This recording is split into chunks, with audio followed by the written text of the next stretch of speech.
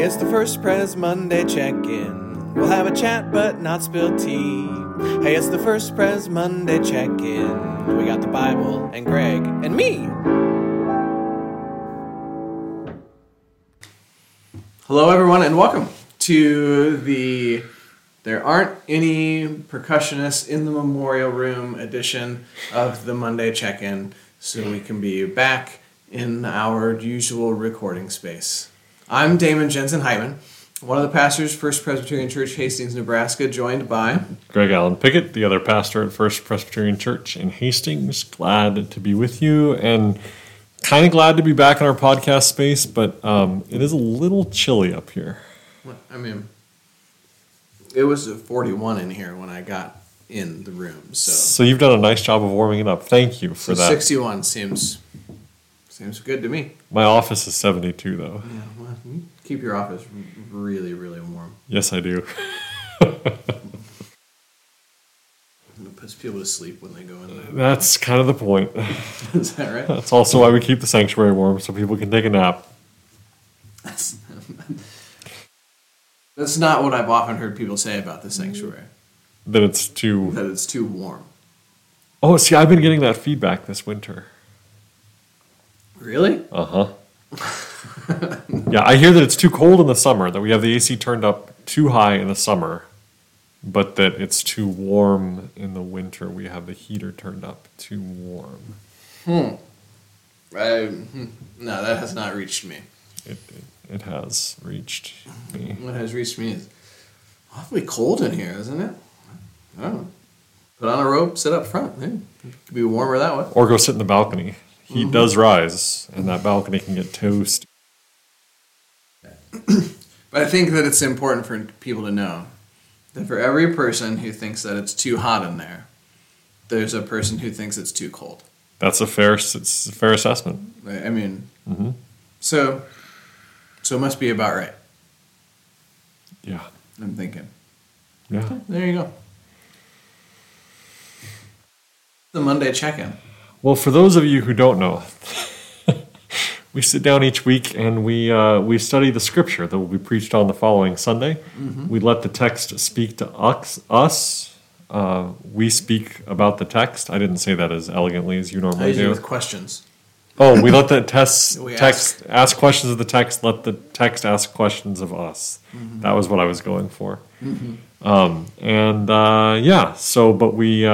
And then we conclude our short Bible study and talk about the life of the church, share a few announcements about what's happening. Mm-hmm. But generally, we open with a prayer. Yeah. Is it me go or you go? How about you go? Okay.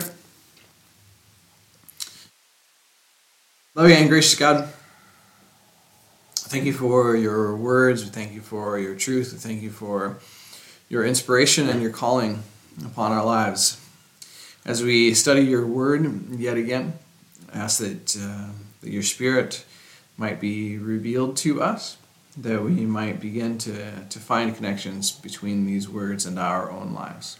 In your gracious and loving name we pray. Amen. Amen. So this upcoming Sunday is Youth Sunday.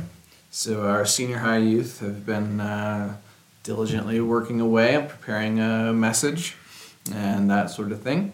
And we have a couple of scripture passages for us to consider. The first comes from the prophet Isaiah, chapter 58. This is verses 1 through 12. Excuse me. And it reads something like this. Shout out, do not hold back, lift up your voice like a trumpet. Announce to my people their rebellion, to the house of Jacob their sins. Yet day after day they seek me and delight to know my ways, as if they were a nation that practiced righteousness and did not forsake the ordinance of their God.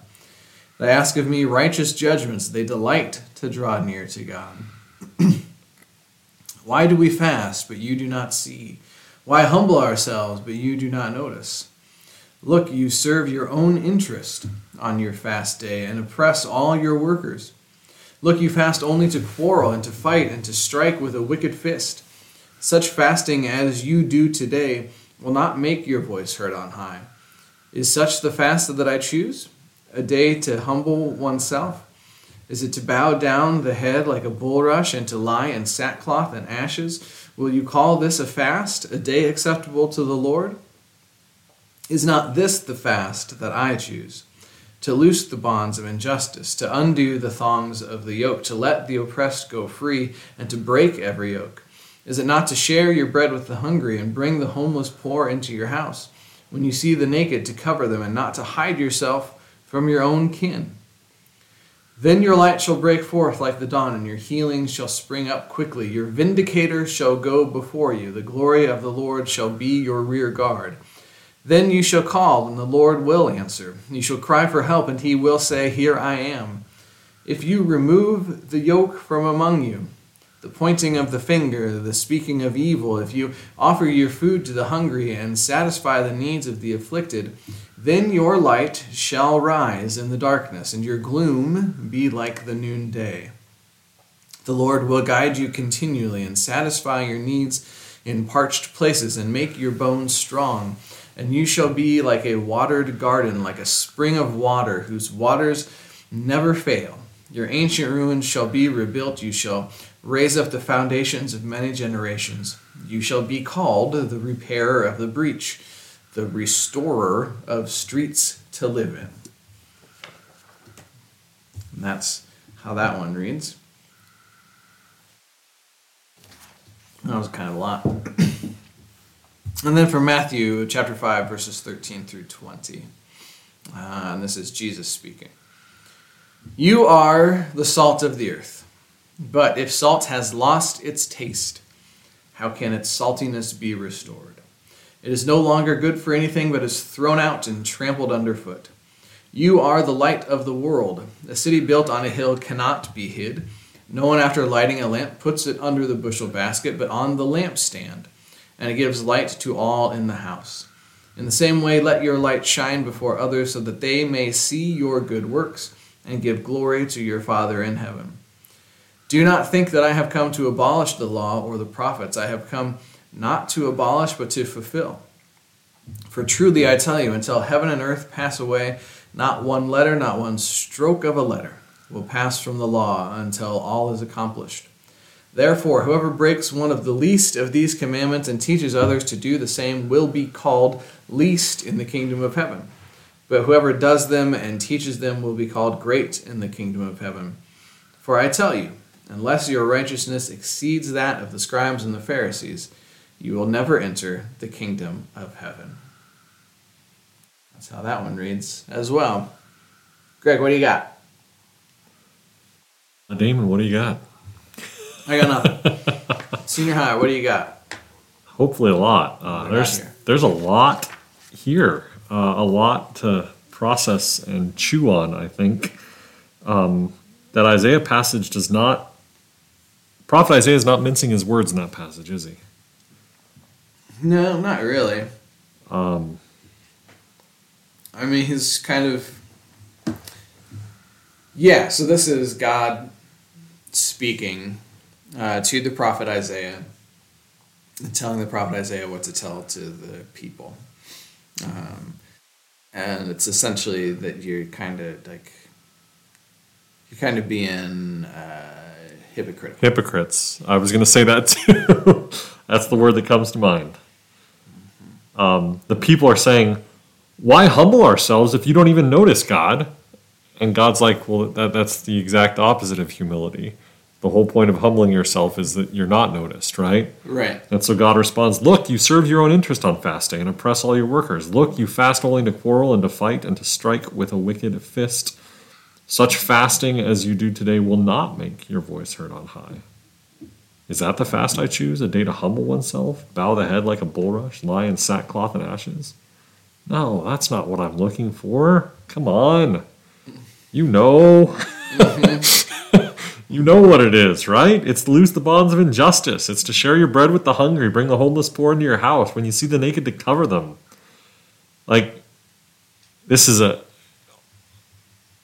powerful echo of Micah 6:8, right? Because sure, Micah 6:8 or Micah 6 1 through 8 that we read in worship yesterday where this is the same thing. What are we supposed to do to please God? Should we sacrifice our firstborn? Is it a thousand rivers of oil? And God's like, no, that's not what I'm looking for.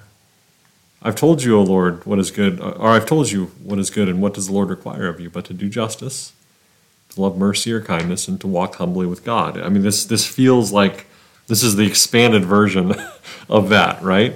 Mm-hmm. Yeah, it gives you that feel of when we sometimes put on airs to kind of puff ourselves up or to feel better about ourselves or to help ourselves to feel maybe more important than we really are. And do that sort of under the guise of, well, this is in service to God. Right. And when it's really not, it's really just in service to myself. Right.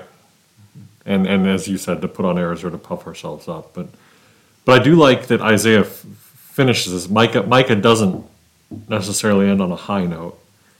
But Isaiah in this passage at least says, well, if you do this right, if you do share your bread with the hungry and bring the homeless poor into your house, if you help to let the oppressed go free, then, and then we have this, it says, your light shall break forth like the dawn, your healing shall spring up quickly.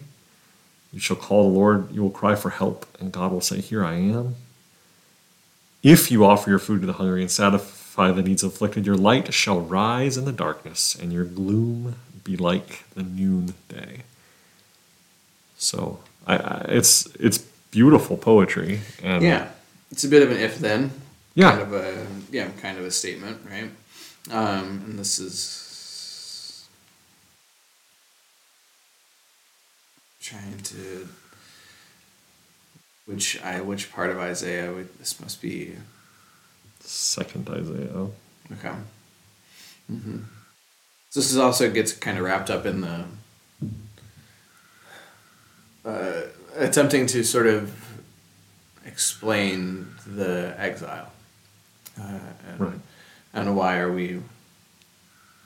does it feel as though God has abandoned us to these foreign invading powers, and part of the answer is because no one can live in your streets. Right, because you abandoned your call. Right. As God's people, you abandoned the needs of the poor and the oppressed and the suffering, and you've not been holding up your part of the covenant, mm-hmm. right? to live as my people. I just think that the restorer of streets to live in, right, that like people should be able to live in your streets. Right. That's it's not restorer of homes to live in, which is interesting. Right. But like people should be able to survive and get by like in your public areas. Yeah. Which is different. Yeah, and so the Revised Common Lectionary they pair an Old Testament verse with a gospel verse, and so this is paired with the next section of the Sermon on the Mount. Last week we studied the Beatitudes, the opening of the Sermon on the Mount, and then we get into this section of the Sermon on the Mount, and Jesus here is referencing the prophets and the law and saying, you don't get to stop doing these things just because I'm here as the Messiah. In fact, there's still some important stuff here that you need to be studying and doing in order to live as God's people, mm-hmm. right? Mm-hmm. Yeah, Jesus definitely knows his scripture, because he references it all the time. Particularly in the Gospel of Matthew. Mm-hmm. Sure. So, yeah, and this part of this also reminds me of the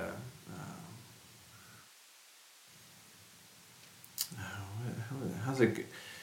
I think I came to bring peace. So I came to bring fire and a sword, or something along these lines. But I know what has kind of caught the attention of the youth from this Matthew passage is is the very first line, which is a good line. I don't blame them for not really getting very far past it. You are the salt of the earth, but if salt has lost its taste, how can its saltiness be restored? And kind of playing around with the idea that salt is very distinct. Mm-hmm. Like salt is a very unique thing. It's one of the main ways that we use to describe the taste of food. Right. Right? Like with sweet, savory, salty, Mm-hmm. other ones that I don't really understand. Right? But that's one of the main ones. And it stands out. When salt is missing from a dish, you know. Yeah, Jessica just bought a bag of tortilla chips that were salt-free. Oh, yeah. By accident. Mm-hmm. And she brought them home, and it was like, oh, yeah, these aren't as good as tortilla chips that are salted. Yeah, fair enough. And when there's too much of it, Yep, you know, like, absolutely. That's a bit much at that point. Mm-hmm. And then sort of thinking about that, if we as Christians are called to be salt of the earth, then part of what that means is that we are called to live in distinct ways. Right. Which I think is also similar to what the prophet Isaiah is saying. If you are going to be people of God, then you are called to live in a distinct way. Right. And this is what it looks like, right? And it's feeding the hungry when no one else is. It's letting the oppressed go free. Right. It's not self-righteous fasting or theatrically humbling yourself so that others are noticing you humbling yourself, which is not humbling yourself at all. But no, it's actually these other things, right? Mm-hmm. Letting the oppressed go free, responding to the injustices in the world, sharing your bread with the hungry, that sort of thing. Yeah. It's a distinctive way of being and of living. Yeah, and that also, you have to be good for something, right? Or you have to be good for someone, right? And if salt isn't doing its salty thing, then you get rid of it. There's no point in having it in the house. There's no point in adding it to the dish. It doesn't alter, the color or the presentation at all. So you just get rid of it. So if we as people of faith, as followers of Christ, aren't living in a distinct way, then what's the point? Right. Is kind of the question, right? Yeah. And then the second metaphor that Jesus uses, that you are the light of the world, right? So it's the salt and light, and the point is you're supposed to stand and shine brightly, not cover yourself, not only give light to those that can pay the electric bill, mm-hmm. but to give light to everyone. Mm-hmm.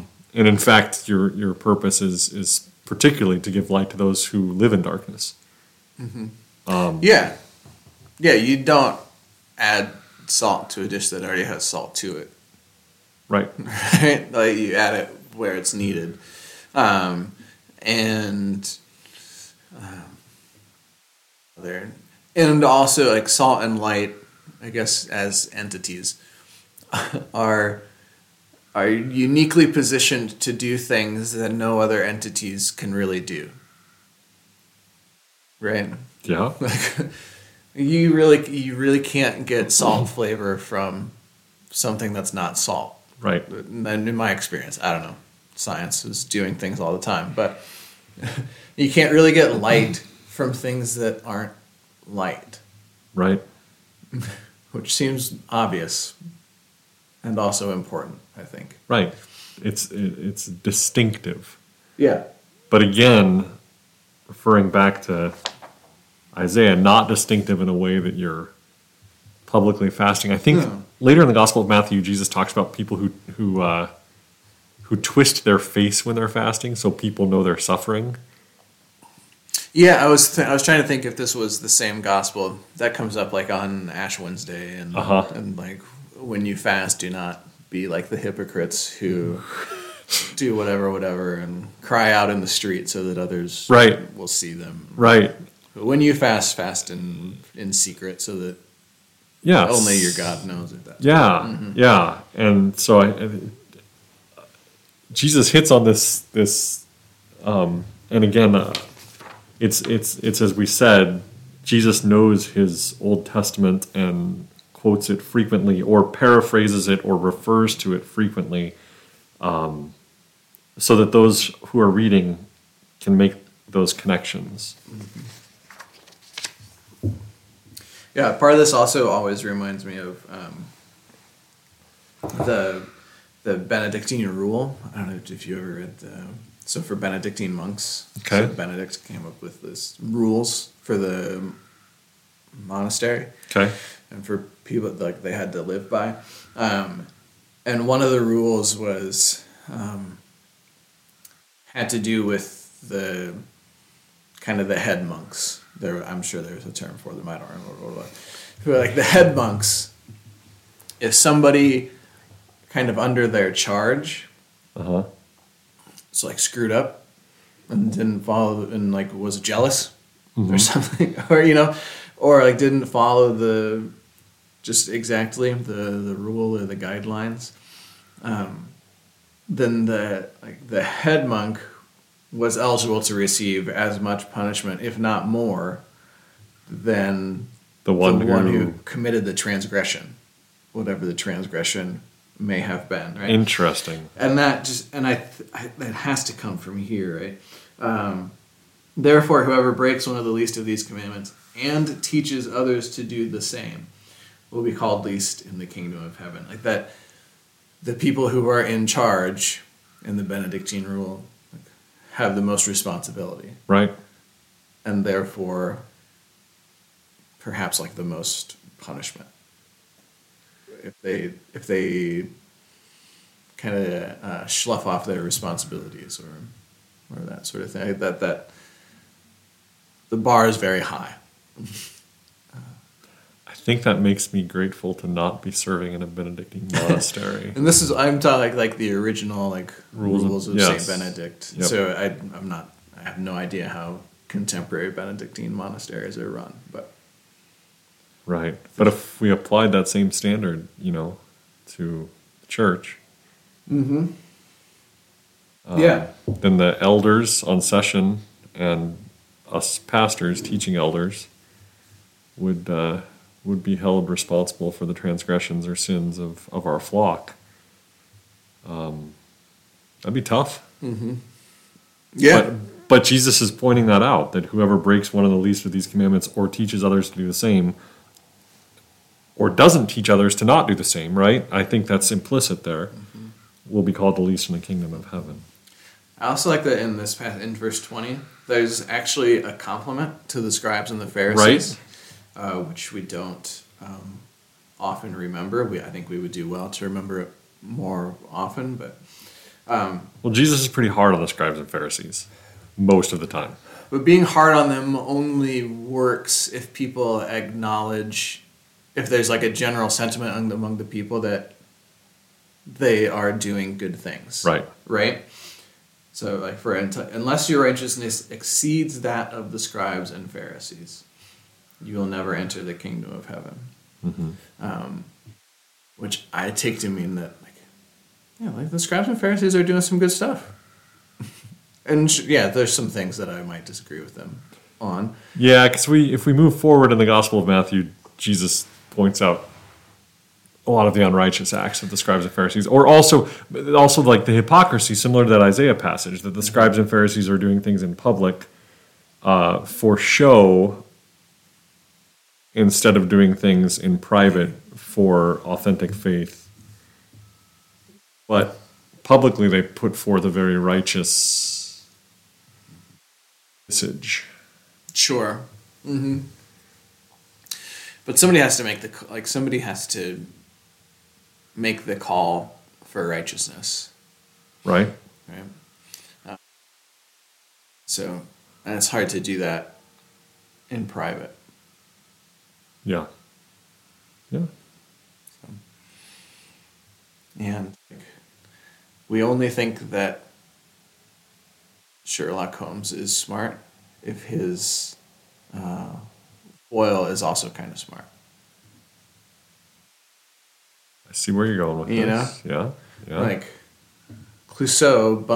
Inspector Clouseau from the Pink Panther movies. Uh-huh. He like bumbles and stumbles his way around and gets away with it because like the people that he's opposing also aren't really all that. Yeah. Right. They're not really all that much. But who's Holmes's guy? Watson? You mean his nemesis? Yeah. Oh, there's multiple. You're thinking of one in particular? Yeah, it starts with a V, maybe. I don't know. It doesn't matter.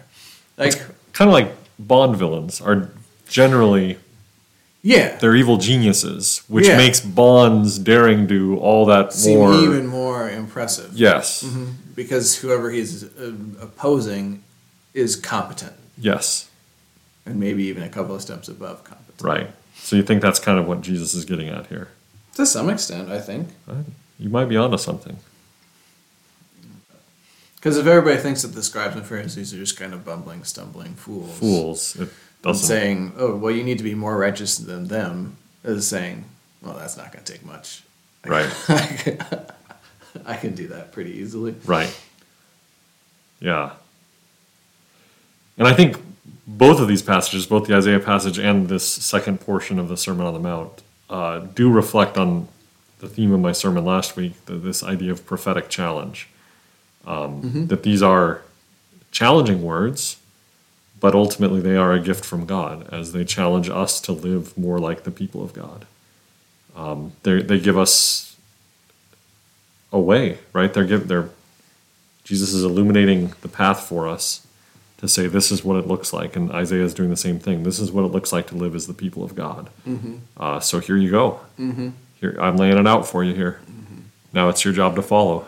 Yeah, and to live as the people of God is a public act, right? Mm-hmm. We don't hide the lamp; we let it shine. Yep. But it is not a overly boastful act. Mm-hmm. Yeah, like we welcome the homeless poor into our house. Well, that's a public act, right? To do that, but. Well, then Jesus says, in the same way, let your light shine before others so that they may see your good works and give glory to your Father in heaven. So it's not so that they may see your good works and glorify you, set you up as the hero, say, oh, that Damon is doing such good work, taking in all those stray cats in his house. And you want to refocus the energy and say, it's God who's doing this work for me, and God is the one saving the strays. Yeah. I'm only doing this because of that whole, be a good steward passage. Right. Mm-hmm. Yeah. Not that Damon's actually taking stray cats into his house, but that was just a silly example I thought of. To be clear. Well, it doesn't help that Hannah's allergic to cats, so. It wouldn't go well. No. So, but, there you go. So I think this will preach. Yeah, well, we'll see on Sunday, won't we? We shall. Hide and watch, my mother would say. Hide and watch. You just hide and watch. I'll be sitting in the front row. Okay, what's going on in the life of the church? Well, as we've mentioned half a dozen times over the course of this broadcast, this Sunday the worship will be led by our youth. We're excited about that. They'll be sharing the message, leading liturgy. I believe even the youth choirs are singing. And it's going to be a good day of worship. We're back to, we suspended our 8:30 service last week to hold a congregational meeting, so that'll be back this week. So there'll be an 8:30 service, 9:15 Sunday school hour, and then 10:30 service, and then immediately following 10:30 worship, we got a potluck. Yeah. An opportunity for fellowship and to get together as a family of faith and share a meal, and so we hope you all will join us for that. It's going to be a good day. Mm-hmm. Yeah. Wednesday night. So we'll just go to this other. Also on Sunday, this past Sunday was the first Sunday of Adult Forum series led by Wendy Gwinnett. I apologize. who works with the United Way and a couple of other organizations, focusing on increasing quality childcare and access to quality childcare in Hastings in particular, but she works at statewide initiatives as well. So I had the first of their conversations this past Sunday, and she'll have the second of their conversations on this coming Sunday, February 5th. And it's another one of these. If you missed the first one, that's fine. Hop in and out anytime. You'll be all right. We are confident in your abilities to know what's going on. So, and also, they will be up on our YouTube channel, so you can catch up if you're interested. Mm-hmm. Yep. So that will continue on this Sunday. Wednesday Night Live stuff continues as usual this week. Anything else? Gosh. One of our stalwarts for Wednesday Night Live is Nancy Graham. She comes in and helps out in the kitchen nearly every week. Mm-hmm. And she is going in for back surgery on Wednesday. And so I would ask that we pray for Nancy and that she has a successful back surgery so she can get back to being the amazing super volunteer that she is. And when Isaiah describes this idea of working humbly and under the radar and just kind of getting the work done, that's Nancy. That's a lot of other people around this church too. Mm-hmm. But sure. In particular, I'm just thinking about Nancy because she spends a lot of time on her feet, and this is going to be important. So. Mm-hmm. Yeah, certainly. Okay. All right. Well, would you close us with a prayer? I'd love to. Let's pray. Gracious and loving God, we thank you for the prophetic challenge that you put in front of us through the words of your prophets and through the words of Jesus in the Sermon on the Mount. May we take these challenges to heart, and may they cause us to examine ourselves and our lives and the way we're living them, and think about how we might be able to reorient ourselves to live as your people, so that we too can shine like a light before others so that people can give glory to you, God. We pray for all who are suffering and all who are facing medical decisions and surgeries, particularly this day. We pray for Nancy Graham's, that she would have a successful back surgery and is able to return to shining her light in this world, in the PW programs, in our Wednesday Night Live programs, as a Sunday school teacher, and all the ways that she seeks to serve you. Continue to bless and guide our study of your word, and be with our youth as they prepare for Youth Sunday, so that it may be a Sunday where we learn from the wisdom of the youth and can hear what they have to say to us. It's in Jesus' holy name we pray. Amen. Amen. Well, then with all those things said and done, until next time, toodaloo.